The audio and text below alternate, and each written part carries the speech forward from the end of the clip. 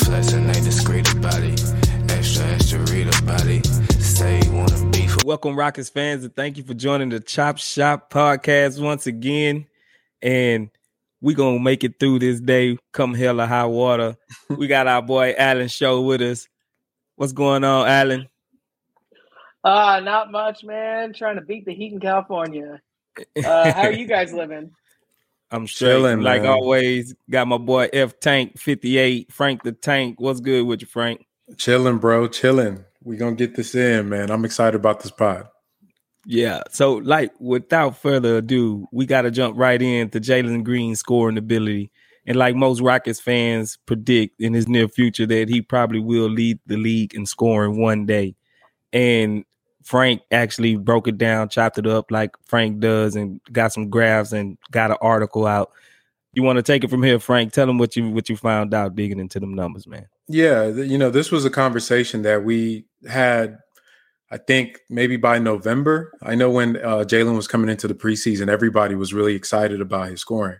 One of the things that he was that made him so appealing to the Rockets fans was just how dynamic he was on the G League Ignite. If you watch them play, I mean, he's coming off of pin downs, he's coming off of curls, he's going in isolation, scoring from the mid-range. And then he gets to the Rockets, and, I mean, he just goes from looking like, a future star to there were jokes about him being the next PJ Tucker, because we had him so much just waiting in the weak side corner with his hands open, waiting for, begging that Christian Wood would pass him the ball, or Kevin Porter Jr. or even, God forbid, Tate doesn't have tunnel vision of passing the ball. So, that question was always been something I looked at throughout the season. If people were in the spaces, you all remember that there was a lot of heated discussions about whether Coach Salas was using him properly. So when I was writing the article, it's really something that's been building up over the entire of last season. And I think just having the full data from the season to really look at it was really amazing what I was able to find out by looking at his stats. And one of the key things that I looked at, and I like to get what you guys think about it, is his touches. And there was something early on that everybody pointed out.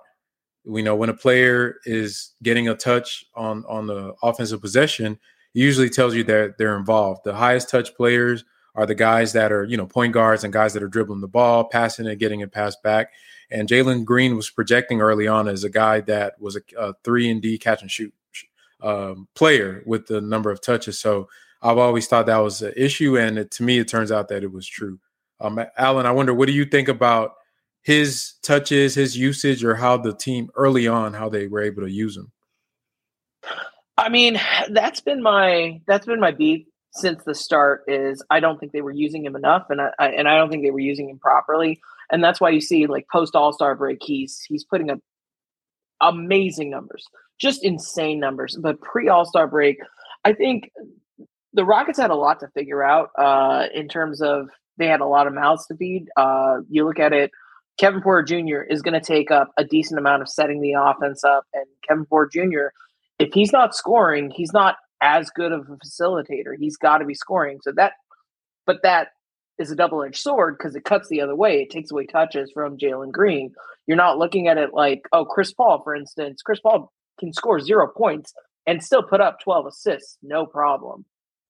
I don't think KPJ is like that, and that was a big problem early on. And then, as you alluded to, Christian Wood really thought, he had a little bit of a big head. Thought, I'm the vet here. I deserve all the touches I can get. And then you've got other mouths to feed too. Like Eric Gordon comes in, and Eric Gordon's going to need some touches too because he's a tradable asset. We want him to look good, and I admittedly, Eric Gordon not getting traded last season makes no sense to me because he did look good, but it still took away touches from Jalen Green. And you could see when they stopped going with those moves and started concentrating more on Jalen Green, suddenly he's playing like a number 2 pick. Shocker. Real quick, Spitz, one of the things that I did notice, to Alan's point, with the touches, and it, some people would say it's just because he got better throughout the season, but I was able to isolate the touches just by frequency. And regardless of what time of the year it was, when this kid touched the ball, he was dynamic. So if it was early on in October or November, it didn't matter. If you aggregated all those high touch games where he's over 55, 60, he looked like the number 2 pick. And for the other games where he was less involved in the offense, he still had he looked okay, but he didn't look as good as he needed to look. And one thing that also was interesting from Jalen Green's stats was that his usage never changed. So, and this is what's so amazing about him. You have a guy that you can increase his touches, his points go up, his free efficiency goes up, but his usage doesn't go up. And what that's telling me is that he's not just chucking up shots because he's touching the ball more. You know what I mean? So to me, that was very eye-opening to see from Jalen Green. Yeah, I think it was frustrating for about the first 3-4 months of the season. And I think it kind of contributed to him getting hurt. Now, hear me out. He wasn't getting the ball enough to get into a rhythm. So he started forcing himself into a rhythm. We seen he started going into double teams, big men under there. It didn't matter. He was just trying to go in there and make something happen because he just wasn't touching the ball enough. He started forcing and he ended up, pulling a little hammy. And I think that have a lot to do with him just not getting the ball and getting the ball where he needs to be getting the ball at. He was trying to get it and just take it and ramrod it in there. And he's only 175 pounds. And he's going up trying to, dunk on Rudy Gobert. He was trying to dunk on everybody because he just wanted to get the feel of the ball and put it in the goal. And he wasn't just getting the opportunities. And I don't know why it took Silas and them so long to actually get him involved. Just give him the ball. Do dribble hands off with him. Let him feel the ball. He wasn't even feeling the ball on a lot of possessions where he just in the corner waiting to get spoon-fed, like you said, like he's PJ Tucker or JJ Redick or somebody that's just a stand and shoot three-pointer type of guy. And it threw his whole rhythm off. But once we cleared the way and gave him the ball in his hands more, him and Kevin Porter Jr., we seen exactly what he's capable of. And I think he will be, if not a scoring champion, he's going to be averaging 25 consistently. The thing that I really took away from, just writing the article and just watching how he progressed over the entire season is the efficiency that he scores with. And I think what's scary about Jalen's abilities is that he's putting up numbers, especially in the second half of the season, on a good volume of games. That 32-game stretch he had after pretty much February, March, and April. I don't even do pre and post All-Star breaks. I just look at from February onwards, and the efficiency and the amount of points he scored is pretty much on pace with Klay Thompson's. And some people may say, well, that's not a big deal, right? You're putting up 20 plus points a game on like 53 touches a game. And I'll give you an example. For somebody like Cade, Cade was averaging between 77 and 85 touches throughout the season. Guys like Jokic and Luka, they're in the hundreds throughout the season. So this should tell you what we're seeing from Jalen, even the 35, 5-point, 30 games, the 41-point games. He's doing this, getting the ball like a Klay Thompson. And what's so scary about that is we've seen what Klay can do. We've seen what Steph can do. But imagine if those guys had elite athleticism and one of the quickest first steps in the NBA and could get downhill at the drop of a dime and still be a near 60% true shooting percentage type of guy. That is what's scary about Jalen. I think that's like when you think of like the upside and the superstar ability, that's what really sticks out to me. Like it's something very special. Right. One question, Alan. You think Silas will be able to cater his offense to Jalen? Because we know his offense is a guard with the ball in his hands so much. And I think he sees that in KPJ. Do you think he will at least broach the thought of putting Jalen in those positions here in the near future? I think he has to. I really think, and it's crap or get off the pot time for him next season, and it's one of those things where if they come out and they just try and do what they did this season with they come out this season doing what they did last season with just new parts, it's not going to be any better. I would argue it's going to be worse because there's going to be growing pains, there's going to be issues, and I don't see how you can't. You have to. Now, does he have the ability to unlock Jalen Green the way Mike D'Antoni, James Harden? I don't know. I haven't seen anything to say yes or no on that because he's such a new coach. And you look at his most successful story, it's probably Luka. And I there's no way you can't look at Luka and look at Jalen Green and say, oh, they're similar. No, they're completely different players. They don't make sense together. So yeah, I don't know. Yeah, I think that's an interesting point. Honestly, as far as what can be attributed to Coach Silas and what is just like these dudes are just good. Like, are you telling me, like, Space, you think like Luka, if it was Coach Johnson or some random coach that was his the assistant coach for Rick Carlisle, that Luka would be a bum right now? You know what I mean? Nah, it probably wouldn't have mattered who that assistant coach was. Truthfully. Right. Or Steph or LeBron. I mean, I love the storyline with like I said, I'm not a Coach Silas hater. I love the storyline like he did X, Y, and Z. But to me, I mean, what about the other 10,000 players that you've encountered throughout your career? If you're going to name off all-world talent on your resume as guys that you've basically got a chance to work with, then, I mean, there should be more than just the one-of-ones that come through the NBA. So I'm not going to say like, oh, yeah, he worked with Luka, la, la, la, la. Like, I mean, in between those 20 years, what about those other 20 players that? So that's my point on that. Yeah, the reason why I asked, because to see a league leader in scoring these days, he almost have to have an offense catered to him to do that.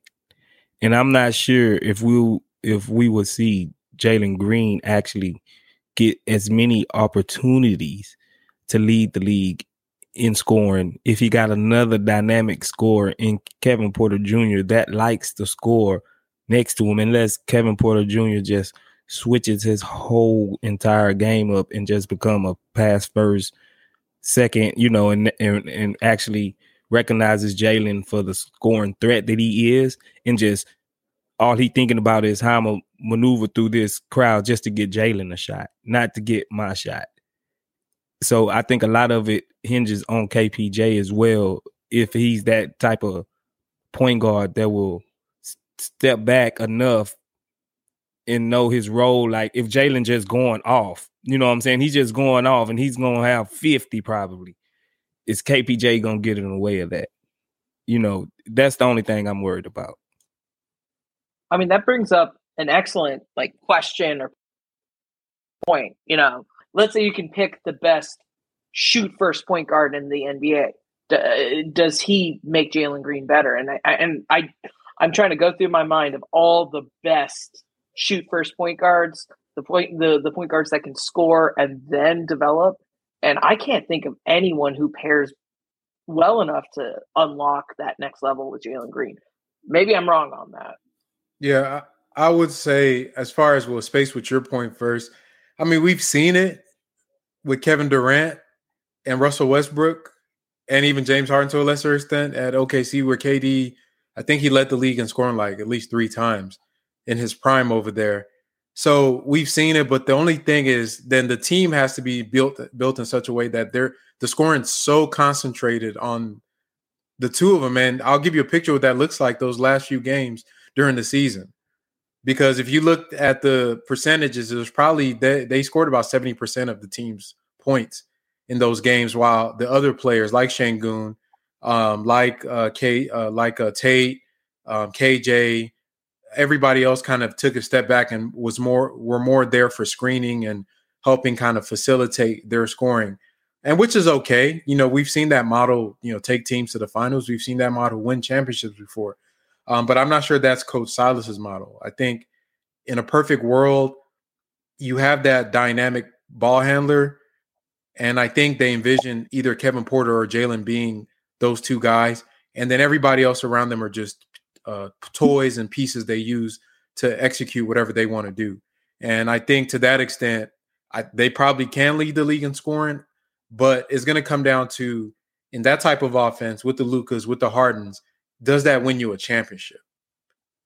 And that's really going to come down to the question, because I don't think you can have those heliocentric, one player that makes every decision, one guard that everybody else is just standing, waiting for the ball, dominate and in the third round of the playoffs in the conference finals against an elite defense. So those are future concerns.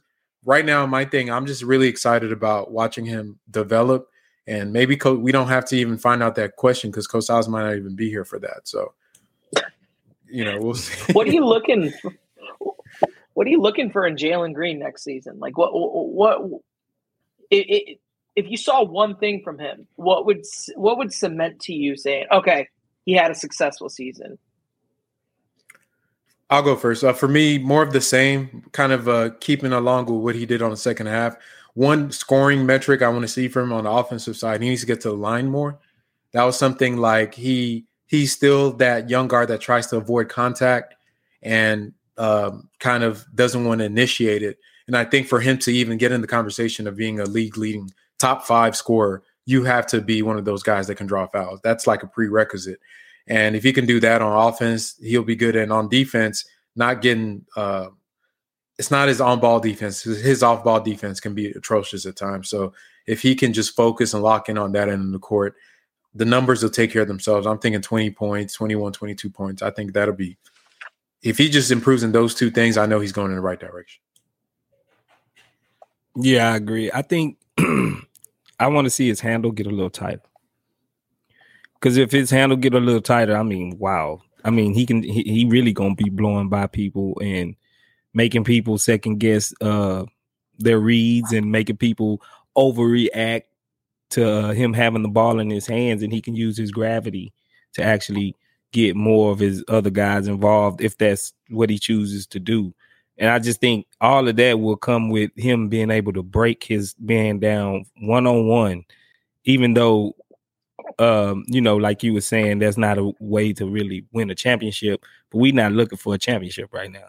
I want to see him getting better, actually beating his man one-on-one, and not just beating him because of his speed, actually beating him and breaking him down because of your handle. That's a whole totally different ball game. If a guy watching you like, oh, and then you gone, I think that's a whole nother totally different ball game that would elevate him to another level of scoring. And like Frank was saying, yeah, he do need to get to the line. And I think he was kind of disappointed at the line when he got there, to me, a little bit. I think he should have been a higher free throw maker and taker last year, but that comes with growth. So I'm not going to knock him for that too much. But if I see him coming out, being aggressive, looking like, I really just want to see his mojo to start the season. Like, this is my team. I want him to look like it's his team. I don't want Kevin Porter Jr. to look like it's his team. I don't want Tate to make it look like his team. I want to see if Green going to come out with that mentality like, this is my team. Everybody else pretty much fall in line. That's what I want to see, and I know he's going in the right direction. Would you say that you would pay to see Jalen Green in person if he added all those skills? Oh, I paid to go see him twice last season. You know what I'm saying? Okay, so well, yes, of course I will. Like, I mean, he will be an offensive juggernaut. You know what I'm saying? He will be must see TV. Then he will be John Morant with a capable 3-ball shot and a mid range game. Okay, so if you would pay for him, and you say he added all these skill sets, I bet people listening to this pod are willing to pay for him too. And if they want to pay for Jalen Green to see him live dunk on different players, you want to see Kevin Porter Jr., cross up your, the other team's guard. You want to see all these things. Right now, if you check in the link in the description of this video or in this pod and go to Ticket Network and click the link to go to Ticket Network. Ticket Network is the nation's one of the nation's leading ticket selling companies with access to over 100,000 concerts, sports events, venues, and all of this is backed by a professional selling ticket company that has 100% money back guarantee. It's usually 20% lower than what you will find on the other apps that you buy your tickets on. So we got the season coming up right now. They have a sale going on. So click the link in the description, go to Ticket Network and get you some tickets to these Rockets games. They're cheap right now. So I'm telling y'all, go get these tickets because once Jalen adds his little bag like Space talking about and gets to the line like Allen says, those tickets are going to jump up. But yeah, get 20% off. Yeah, moving right along. We're going to go right ahead and talk about some more young studs that's in the league. And now it's the top 3 young duos in the league. Who want to go ahead and kick this one off first? Alan, do the honors, bruh. Gladly. Okay. Let's see what you got. So our what was it? Our requirements were they had to be 24 and under, right? Yep. So I'm going to take a cop out and pick the easy one to start out, which is Morant and Bane. Okay. I think what they're doing is already yielding dividends. It looks great. They've got a great rapport with each other. The fact that Morant takes his MIP award and hands it to Bane and says, "I couldn't do this without you." I mean, that's great on and off the court to see they have that kind of relationship. They've had success. They work together. They complement each other. And so like, I'm really excited about that duo. And then I know I know I'm on a Rockets podcast and I'm going to give some love to Detroit, and it's going to anger some people, but I think Ivy and Cunningham kind of have a similar situation brewing because you've got hot and cold between the two. You've got, Cade is a very traditional point guard versus Ivy is one of those players who plays better downhill. And you see Cade is very methodical and very slow in his approach versus Ivy is just going to give you that speed. And I think they're going to complement each other really well as well. And my third my third duo that I would pick, I really hate saying this because they're the Sacramento Kings duo, and I never want to bet on the Kings, but it's going to go Fox and Mitchell. I think you've got 2 guys who can play defensively together. Apparently, Davian's work ethic is phenomenal. Like, it's gotten to the point where people are pulling him back and saying, "Hey, man, save it for the regular season," which is great. Crazy. That's the way it should be. And I'll be the first to admit I actually hopped on some Kings podcasts and listened, and they're excited about this combo, and they weren't on the Sacramento Kings. Hey, you know what they call him? Off Night? Is like his nickname? It's Off Night. I love that nickname. That's the best nickname in the NBA right now because that dude will clamp you. I'm gonna go next. Let me see. I'm excited to. You stole. I mean, you didn't steal him, but I think if we're being objective, because I think there's one person in this pod that's not going to be objective, and by process of elimination, we already know that's going to be. If we're being objective, John Moran and Desmond Bane, that's number one. And I actually was able to do their combined stats. So John Moran, Desmond Bane, field goal percentage 48. They're shooting 39% from 3 as a duo. EFG of 55%. Total rebounds 10, assists 9.4, averaging 45.6 points a game. So I think I have them 1. I mean, that stat line, the efficiency is there. Number 2, I got Halliburton and Duarte. Now that's if Tyrese is that prototypical point guard that a lot of people wanted in Houston to pair up with Jalen Green. But I think the combo of his playmaking and Chris Duarte's sharp shooting. Chris Duarte is a sneaky good player, and I think a lot of people sleep on him, but he is a good player that, I think in the coming years, he'll be a serviceable, maybe a 4th, 5th guy on a good team type of player. But together, 47%, 39 from 3, similar to John Moran and Bane. averaged 30 points, not as much, so 15 points less, 11 assists together, 8.4 rebounds. And then the third was really hard because I put in, thought about their stats and I thought about, okay, potential. I had to go with Jalen and Kevin Porter Jr. because I think their duo was really compromised by the team construction early on. As we discussed earlier, like Cade was allowed to free reign from day one. You know what I mean? Fox, all these guys, when they got to their teams, it was full go. Like, you're the guy. Hey, we drafted you really high, so we're going to put the ball in your hands and let you go to work. Jalen really, and even Kevin Porter to an extent, to me, I feel like the fact that he wasn't looking as good was because he had to kind of deal with the Christian Wood and the Tates of the world and all this kind of that dynamic going on. So him and Jalen and KPJ, the efficiency isn't great, 42% from the field, 36 from three, only 51 true shooting, 32 points per game, 7.8 rebounds, 8.8 assists. But I think just athletically, their build, both about 6'5", 6'6". The scoring ability, I think, is unique to almost this entire group, except maybe Ja Morant. So to me, I see them as a Ja Morant upside type guys, just haven't been unlocked yet. But honorable mention for me is going to be Josh Giddey and SGA. If you look at their stats together, if they played together, they actually average a triple-double, 37, 12, and 12, because they're both, Giddey is a great rebounder.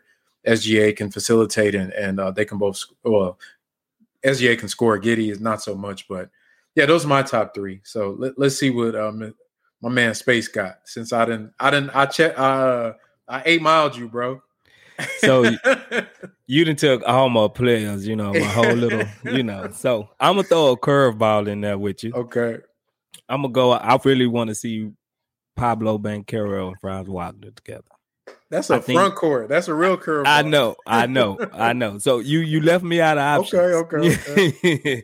You left me out of options. You know what I'm saying? So I really want to see because they both can be a mismatch on the wings if they both clicking, and if Paulo is really going to be that facilitator, like I think he will be for the Magic most of the at least the beginning of the season until Markelle Fultz and everybody come back healthy and all. I want to see how the chemistry between them two, because those are two. They're not little guys, and they're athletic, and they'll dunk on you, and they both can shoot. I think it's an interesting pairing in between them two. I don't think they cancel each other out because they so much alike to where they can actually stretch the court to where they don't both have to operate in the same space. And they both big enough to where they can get in the way of some people defensively and deter them from going straight head to the basket. Paulo, he was questioning his motor. I want to see, is that motor really going to be motoring? Is it going to be running, or is he going to sit back and try to just be an offensive star? I think that'll be a lot to do with the success of Orlando Magic if Franz and Paulo come out and actually want to play defense as well as they will play offense. And I think it's going to be interesting with the Orlando Magic. Yep. The next one I'll go with, I can't pass up John Moran and Desmond Bane. Like, I can't, like, they kind of proven. I reiterate on a lot of what Frank was saying. John Moran, he's just a dog. He got that dog in him. Desmond Bane got that dog in him. He already ran off the statistics. They good together. Even when John Morant was hurt, Desmond Bane picked up the slack, and he was actually their best player for a nice stretch of the season. And I think there's no reason to think that they won't continue that in the near future. So I got to get them in the top three. And I cannot go without putting my man's Kevin Porter Jr. and Jalen Green in it. I think as far as star potential, like, both of these guys can be a star in their own right on a separate team. The only hang up is, will their playing style, lend itself to helping out the next one. If they figure out how to actually play together and how to actually move the ball and don't be selfish and play some defense, these guys got the potential to be one of the greatest backcourts we ever seen, truthfully, because they're both 6'6". They're not little guards. They both got a shot. They both ultra athletic. They're both ultra quick. They both got that mentality of, well, they're going to go get it. I think they're both some go-getters. Kevin Porter Jr. have ice water in his veins. He will make the big shots. I want to see if Jalen Green will take the next step and he start making big shots. We've seen him make big shots against the Lakers and a couple against like the Wizards. Like, I think them two together will give defensive nightmares, especially if they got little guards trying to hold them. So I'm going to go number one, just because I'm not saying it's because I'm a Rockets fan. You know, maybe I am. I ain't going to lie. I'm a homer. I'm a homer, but I really like them together. I think if they figure it out, the sky's the limit for them two. I think they can win. They can win some championships together if they really figure it out. Them two, and with Jabari defensive, man, I think we cooking with fish grease over here. So I'll be the first to admit, Frank, when you said Gideon SGA, part of me is a hater. And I will always hate the Thunder. I will be on record until the day that franchise closes that I hate the Thunder. But I tried to push those feelings down and think about Gideon SGA. And I'm wondering if SGA is just going to stay there or SGA is going to get frustrated and leave. And that's the only reason I slipped in basically my Fox and Mitchell. Otherwise, I wouldn't have slipped in Fox and Mitchell. SGA is really talented. Giddey is really, really exciting. You know, I agree with you. They're a great honorable mention. I don't know if those attitudes will mesh. That's the same thing with KPJ and Green. Like, Space, you touched on beautifully. Can they work together? Can they figure something out? Because I think all the other, you can see how the pieces fit together. I just can't see it in those two duos yet. But I could be wrong, man.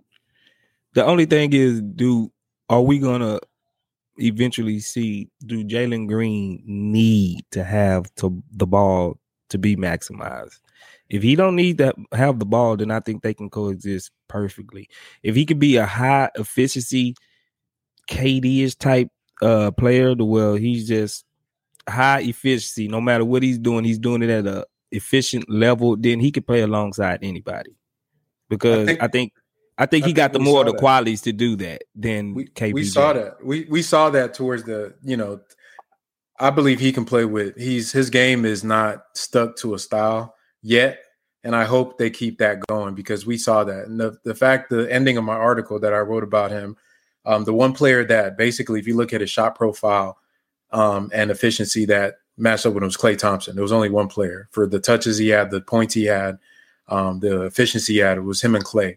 So to have that in a guard that moves like John Moran is, so I'm hoping that's something he keeps going forward.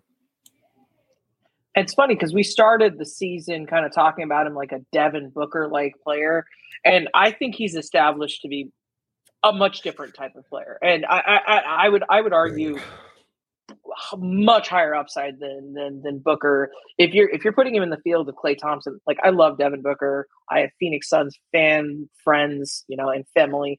I'd love for them to win a title, but Devin Booker and Klay Thompson are not even in the same, space. So right. Yeah, but I think he could be more athletic, Devin Booker. But I don't like Devin Booker's shot selection, truthfully. What? I don't like his shot selection. You don't like contested mid-range? Yeah, no, yeah. I don't like it. In his three ball is not that wet enough to where it's guaranteed. Some guys when they shoot it, you like that's going in.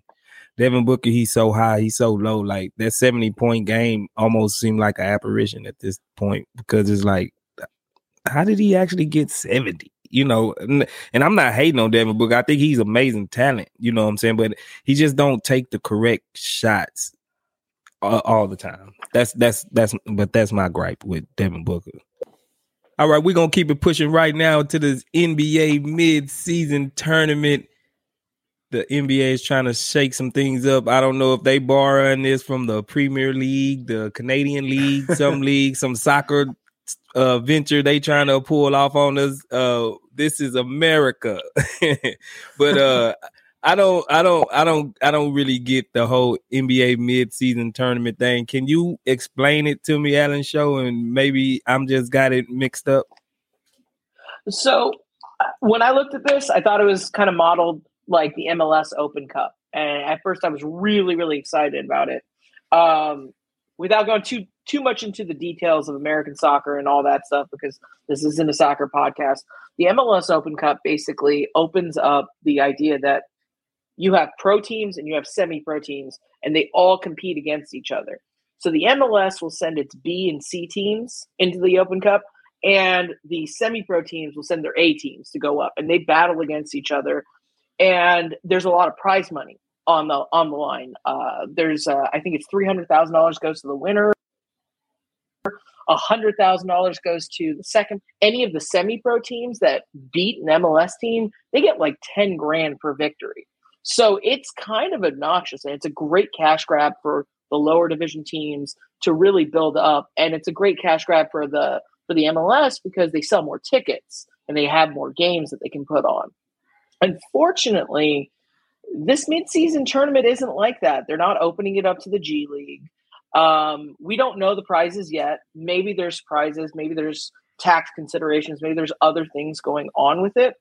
And I understand the point of it in terms of, so the NBA makes about $1 to $2 million per game in ticket sales alone. That's not anything other than ticket sales.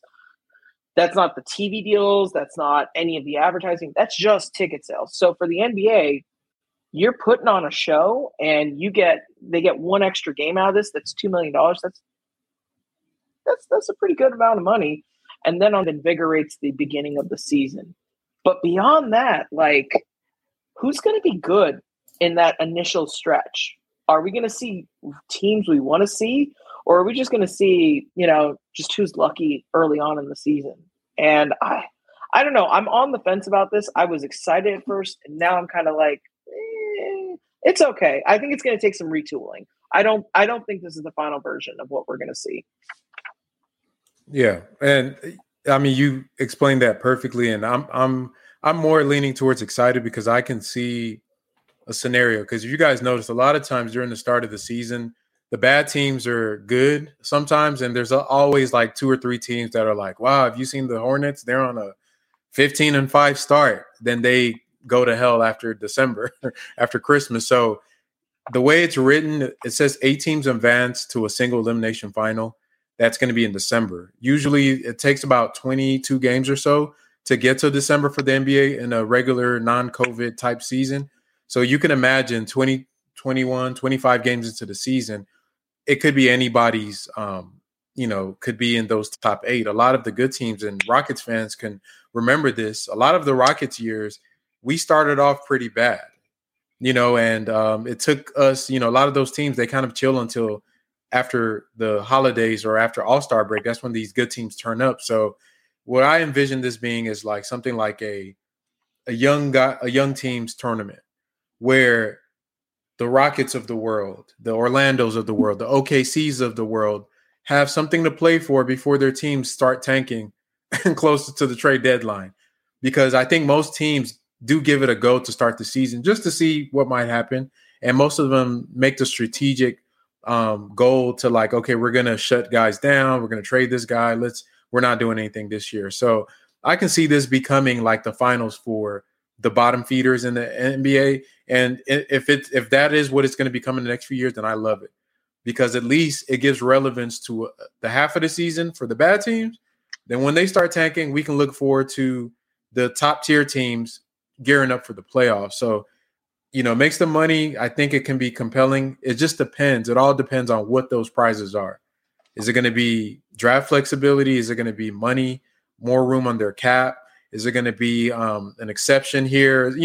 They have to make it worth the teams risking injury And, I think it also says that whoever is the winner, they get to play an extra game. So I'm not even sure if that's going to be something that people are going to be clamoring for. But, I think the NBA just has to really make it insightful and incentivized for their for the players and for the audience to see if it's something going to be successful. But I'm here for it. I hate it. I don't see no reason for it besides a money grab. That's the only thing I see good that will come out of this is for the owners or the commissioners or not the owners. The what are they now? Got to be PC around here. They're governors. The governors. Yeah, I only see the governors. Real quick, so you want to call it the Tillman Cup? I mean, the Tillman Cup, the whoever cup, the anybody cup. It call it the piss cup because I don't care about it. Truthfully, I think it don't make sense. It really don't make sense to me because who's really, like you said, who's really know what their team even is by then, and then who. Because they didn't clarify which 8 teams are going to be picked and choose. How are they picking and choosing these 8 teams? Is it these teams that's, like you said, bottom feeders or small market teams that really don't never get to play on a big stage playoff type team? Then, yes, it would be exciting for those few of fan bases to rally around and say, hey, we can actually make a name for ourselves. We coming because we won the midseason tournament. Look out for us later on in the playoffs because that's a bar that we can set. You know what I'm saying? To say, so if it's all like lower teams, like the bottom 4 in the East versus the bottom 4 in the West, something like that. You know what I'm saying? I think that will be more entertaining and more just have more to play for because it's actually giving you an incentive, like, hey, you know what I'm saying? We're sucky. Yeah, we know we sucking, but we are in this tournament to push us and make the product of the bottom tier teams better and bring, certain eyes to certain teams that people don't see on the regular. Like if you living on the West Coast, you hardly ever gonna watch a Charlotte Hornets game or somebody on the East Coast, because one, they suck. You don't really care. Then they gonna play when you at work or just waking up or some crazy time. So it will give the normal fan an incentive to watch them and be like, hey, these are the upcoming. It'll be almost like a rising stars, but mid-season. You understand what I'm saying? Like, I don't see LeBron and KD and Dame and all these guys rallying up saying, hey, we got to go win this mid-season tournament. I think, and then you already got guys that's, they already player management and sitting games out and all of this other stuff. Like, it's got to be a hell of an incentive for an established team, an established player to commit to a mid-season tournament. And unless they just going to get the bottom 4 from each division, I don't see how it's really going to benefit the players in the long run. So I might be misreading this, and I might be seeing what I want to see here, but I really think, looking at it, Adam Silver has been given a directive of how do we get more revenue, and look, I'll be the first to admit it being a cash grab is not the worst thing in the world. But if you look at it and expand, we're going to get 2 more NBA teams. Potentially Seattle and Vegas are going to get their own NBA teams. There's this midseason tournament. And then we've got the upcoming CBA coming up, where the players are asking for a bigger part of the revenue split. And owners are saying, hey, we lost a lot of money during COVID, so you shouldn't get a bigger player revenue split. So I think there is some credence to the idea that it is a cash grab. But with that said, if it's a good product, I'll buy it. I don't care. I don't care that it's a cash grab. If it's something that we'll buy into and we'll see teams play, even if it's bottom feeders. I don't care. I'll like that because that's how you see these up and coming teams and you get excited. It's almost like if you watch wrestling, like the King of the Ring tournament. That's what this should be. This is what it should be. It should be who is going to be the next champion 5 years from now. All right. Thanks again for joining us at the Chop Shop. Thanks, Alan Show, for coming through. You know, it's always love, brother. Thanks for coming in and lacing us with the knowledge. Houston Strong, of course. Frank, thank you for gracing us again with your insightful insights about the everything that Jalen Green, you know, got going on. And go check out his article. It is fire. Check out the Chop Shop webpage at HGX Chop Shop.